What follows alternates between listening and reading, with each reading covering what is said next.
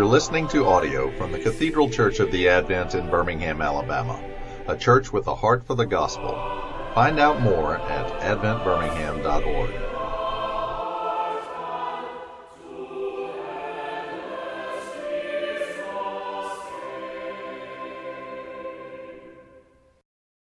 Heavenly Father, I pray that you would help me to preach your word. And Lord, that you would not leave us to ourselves, but that you would send your Holy Spirit to speak to us even now. In Jesus' name, amen.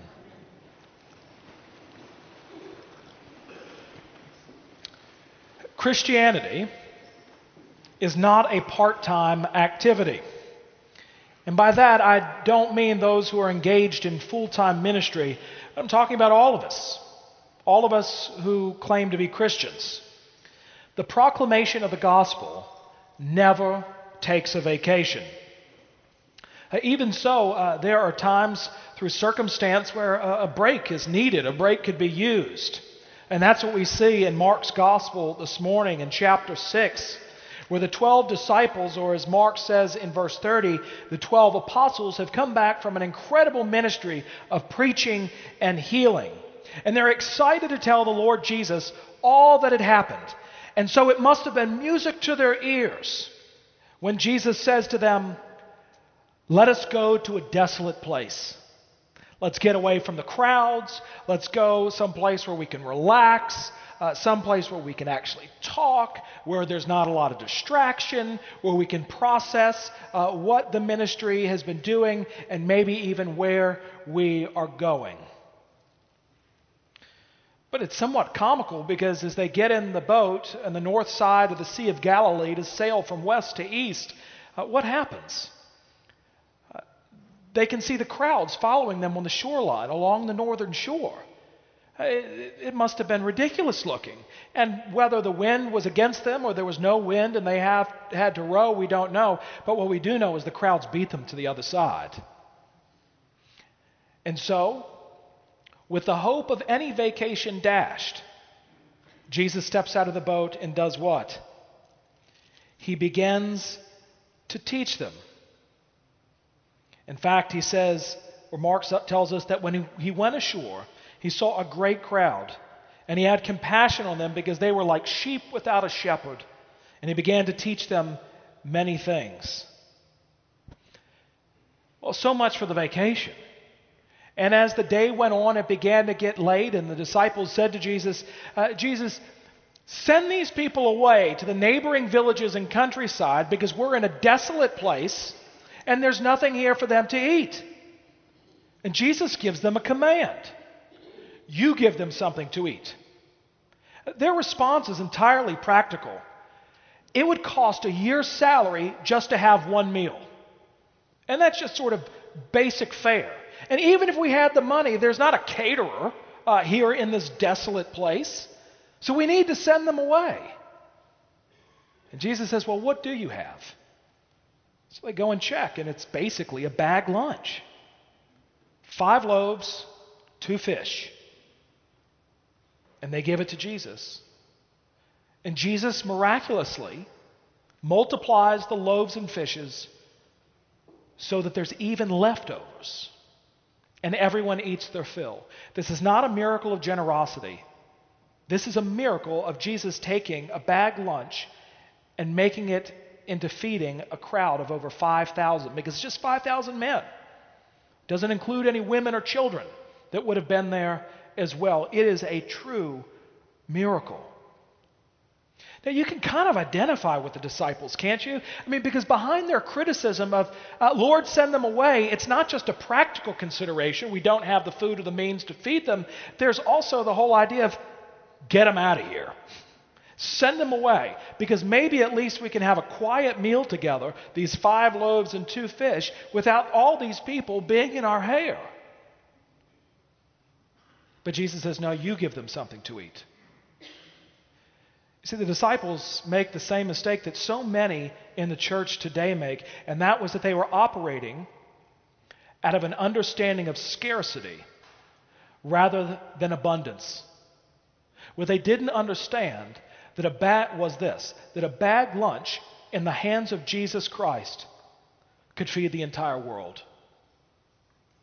There's no thing too small that God couldn't use to bring glory to his name. And yet they thought, surely this is not enough. Well, this story is in many ways the story of the Advent. We began worshiping as a community in the year 1871. We began as a small community. There were only about 20 some odd people that were brought together in 1871. And the first place that we ever gathered as a congregation, a grocery store on the corner of 2nd Avenue and 19th Street. We had no pews.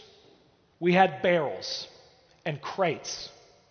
And Philip Fitz, who was the rector of St. John's Ealaton, about 1.5 miles west of where we stand today, would do the morning services at St. John's and then come to the grocery store in the afternoon.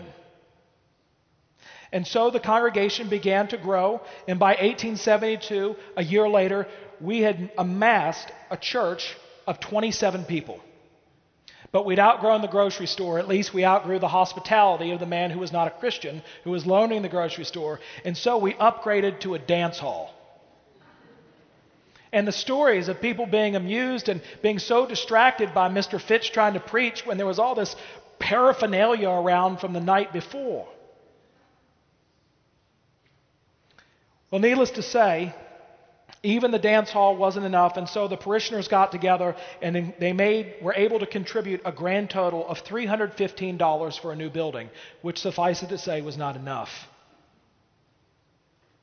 But somebody stepped up, who was a generous individual, and a pine chapel was built right about where Carpenter House is right now. And just think of it. In 1872, there were 2,000 people in Birmingham, 27 people worshiping as parishioners. They built a church 60 feet by 25 feet, which sat about 200 people. Now, wait a minute. 27 parishioners built a church for 200 people. Someone mismeasured. We don't do that. But why would they build a church for 200? Not just because Birmingham was becoming the magic city, but because they understood the power of the gospel. They actually prayed with a spirit of expectation that God would bless this place and grow it. And so by 1875, we had 90 members. In 1882, we had 123 members. In 1887, we had 500 members. And with just over 500 members, we decided to break ground on a new building. This building. Now, it was through fits and starts, and it wasn't until the original Pine Church burned down that we really thought, hey, we really need to finish up this building. But look around you. 500 members built a building that we can cram about 900 people in on Easter and Christmas Eve. That would be like us today building a church that could seat 7,200. Do we have that kind of vision? Why did they build such big buildings? Not because they thought it was beautiful. In fact, do you know what our first communion table was in the Pine Chapel? A crate covered with a cloth. They certainly have left a magnificent structure for us to worship in, and I'm grateful, but they built it the size they built it because they trusted in the Lord Jesus Christ to bring about growth and for men and women to come to know the Lord. Now, you would think, throughout the history, we've had some wonderful saints serve our church. And I want to highlight a couple today. One, during the 1880s, when we really experienced exponential growth, we had Thomas Beard. Thomas Beard was a wonderful man of great evangelical conviction, and he understood that gospel ministry is not part-time, and he was always on and he was always full board. In fact, he had a reputation. Lots of stories about him. One where he ran into a woman on the street who never came to church but was an Adventer. And he greeted her in this way: "Ma'am, why do you fail to attend services? Is it because you don't like my sermons or because you don't believe in worshiping Jesus Christ?" She was in church next Sunday and every Sunday since. On another occasion, Dr. Beard was making his way down one of the city streets, and a young non-attender saw him coming, and so he ducked down a side street and increased his pace. But before he knew it, he looked up, and there was Dr. Beard right next to him. And after exchanging normal pleasantries, Dr. Beard stopped, and the young man stopped too, and he looked at him and he said, "Son, someday your sins are going to overtake you in exactly the same way that I have. But when they do, it will be too late for you." And then he walked away. And this is a guy who didn't mess around. Right? The gospel was so important to him that he was constantly putting it out there. And his ministry, really, the fruit of it was borne out in the filling of even this church building. We had other greats. James Van Hoos. James Van Hoos was responsible for planting many of the Episcopal churches in our area. He actually never made it to being ordained a priest. He was ordained a deacon and yet felt the call firmly on his life to go and take the gospel to the ends of the earth. And so he spent most of his time planning Bible studies throughout the city of Birmingham. And so, under the leadership of Beard and Van Hoos, in 1887, just as we're about to build this building. Now, they didn't go to seminary and learn this. Somebody should have told them, look, if you're going to build a big building like the one we're sitting in, you definitely don't start planning churches because you need all your resources here. But in 1887, we started a Bible study up by 5 Points that would eventually become St. Mary's on the Highlands. Now, as if that wasn't enough to say, you know what, the gospel's so important, it's more important than this building, we're going to go plant a church. As if that wasn't enough, in 1890, we started Grace Church Woodlawn. And you think, golly, 2 churches while we're trying to build a church building. How about another one? In 1890, we built St. Mark's, which was an African-American outreach to African Americans in Birmingham. And there you see Bishop Carpenter, a former rector of the Advent, down front. And then in 1902, not that long after this building was completed, we planted St. Andrew's Church in Southside because of the boom of the development down there. Now, it would be 47 years later until we would plant another church, and that would be St. Luke's Mountain Brook under the leadership of John Turner. And Betsy, there's not a day that goes by where I don't thank God for your father. The ministry of John Turner in this place was a remarkable thing. And this is what one of the historians of the Advent said about John Turner when he became rector of Church of the Advent. The present rector, like his predecessor, that would have been Bishop Carpenter, is a young man. This is an age of young men. Perhaps this is why he possesses such a happy outlook on life. He assumes with a smile of certainty any seemingly impossible task. One of the young persons in the church once remarked, quote, "Mr. Turner is forever starting something." This is true, but the sequel is he invariably finishes that which he starts. Now, what I want you to notice is that was the last time we planted a church. We're almost 150 years old, and our first 75 years was all about planting churches in Birmingham. And we haven't started one since. But this sermon is not about going out and planting churches. It's about advancing the gospel. Because one of the things that John Turner did is he turned his attention to downtown, to his own parish. And so the Lenten preaching series that we have now, that was because of the rectorship of John Turner. It really became what it is now because he saw the need to minister to the downtown community. And that's why we have the statue like the Compassionate Christ outside, given to understand that this place is an ark of refuge where you can hear of the saving power of Jesus Christ. And yet it's very easy for institutional churches that have had such wild success to rest on their laurels, to do what the disciples did. Lord, we really don't want to tell these people about you. This crowd is actually in the way. We'd much rather tell you about the joys of our ministry when you sent us out. Jesus said, no. Gospel ministry never takes a rest. There's not even time to rest on your laurels. Absolutely. Rejoice in what the Lord Jesus has done in your midst. But our prayer ought to be that we go from strength to strength in the gospel until the very ends of the earth hear of his saving love. Jesus says, you give them something to eat. You give them something to eat. Now, of course, this doesn't put it all on us. It's actually still all on Jesus. Because what you see in Mark's gospel here is something very interesting.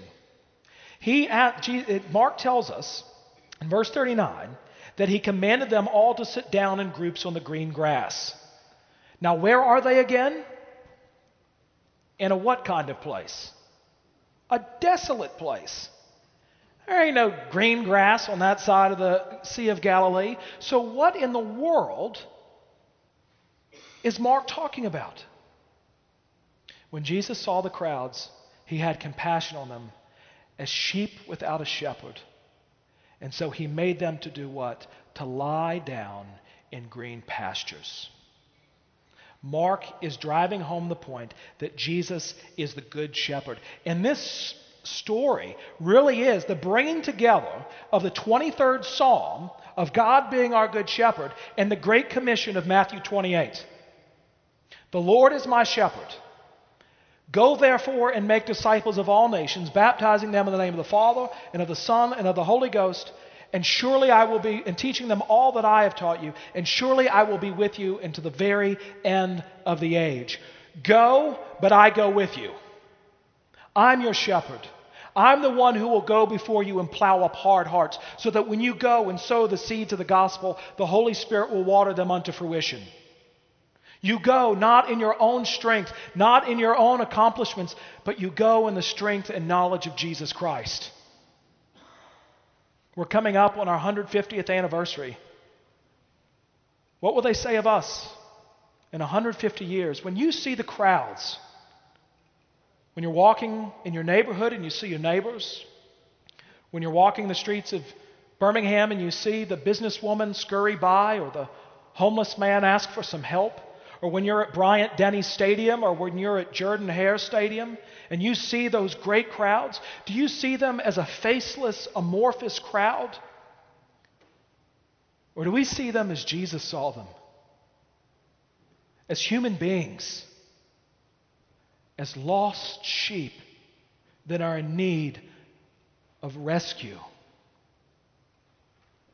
Our task is clear. You give them something to eat. I want to close with the hymn we're going to sing at the end of our service, and probably the most important message that we can receive as a church family. Stanza 3, and stand up for Jesus. Stand up for Jesus. Stand in His strength alone. The arm of flesh will fail you. Ye dare not trust your own. Put on the gospel armor, and watching unto prayer, when duty calls or danger, be never wanting there. My friends, we have a story to tell the nations, to the street corners in Birmingham, and unto the very ends of the earth, that God would continue to bless us and that we might go out in boldness with the gospel of Jesus Christ and feed the nations with the bread of life. Amen.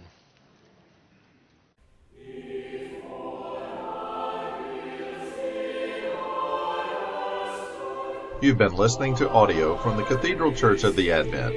If you live in Birmingham or find yourself visiting, we hope you'll join us at one of our Sunday services.